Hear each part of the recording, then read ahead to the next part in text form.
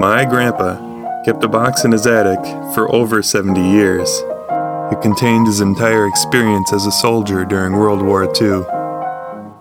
These are the letters he sent home. Hello and welcome to Airmail from Dip. Philippines, June 1st, 1945. Dear Mom and Dad, I've been very busy lately. That's why I haven't written as often as I would have liked. You see, I have a new job now, battery executive. That means I'm in charge of the firing battery itself, the men who actually fire the guns. It's one of the most cherished jobs in FA. Naturally, I like it very much. That makes me number 2 boy in the battery. It also means I won't have to sweat out so much of the frontline duty. That FO job is one I'm glad to get rid of. All I'll say right now is that I've used up a good share of my chances since I've been out with the dough feet. Enough said. Anyway, I just thought I'd let you know so you wouldn't worry anymore. I'll be swell in the rear. Glad? Boy, did I make points with the colonel the other day. He is our new battery commander. He found out I was a Minneapolis man, so he called me in for a long chat. We discovered all kinds of mutual acquaintances. For instance, I graduated with his sister, and he graduated a half year before Dorothy from Roosevelt. He's a West Pointer named Dean M. Benson. Everyone in the battalion likes him. He's one swell egg. He also knows the Whelans very well. Went to the same church in CE, has dated the twins. He knows several of Dot's school friends, the Olsen twins, Klund, Asgard, Ross, etc. We also figured out that he and I were at scout camp at about the same time. Can you see the points piling up?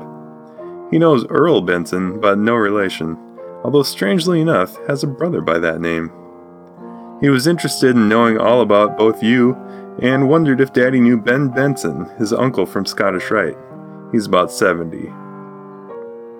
He wanted me to give you the address of a good Swedish friend of his that he said you would enjoy knowing, in case you went to look her up. The name is Elsie C. Nelson, 3933 Blaisdell. The amazing thing about her is that she has a boyfriend by the name of Philip Walbum, who's been courting her for only 30 years. They're practically man and wife, but live separately. A jolly couple, according to my buddy the Colonel. The Filipinos have been driving on the left side of the road since carts were invented. And we have too since landing here, but today the custom is broken and everyone switches to the right side. I guess it's because the majority of traffic is Yankee. I'll bet there is some headaches before these natives become reoriented. Yes, I still have the cot I found alongside the road. I sleep on it every night. No, we don't wear a summer uniform. It's strictly fatigues, steel helmets, and combat boots.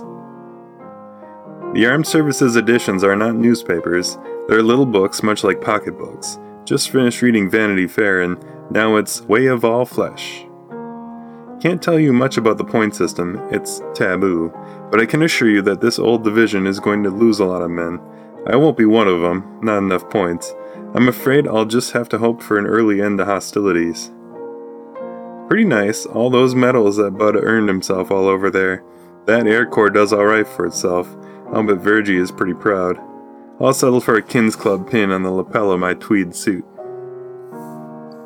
Well, that's all the news for now. Gotta go to work. Hope everything at home is okay. So long. Love, Dorrance. This project is created by me, Christian Olsen, with audio production by my brother Eric at Olsen Media. The piano music is performed and arranged by my other brother, Jonathan. For more information, follow along at airmailfromdip.com. And for more photographs, follow Airmail from Dip on Facebook and Instagram.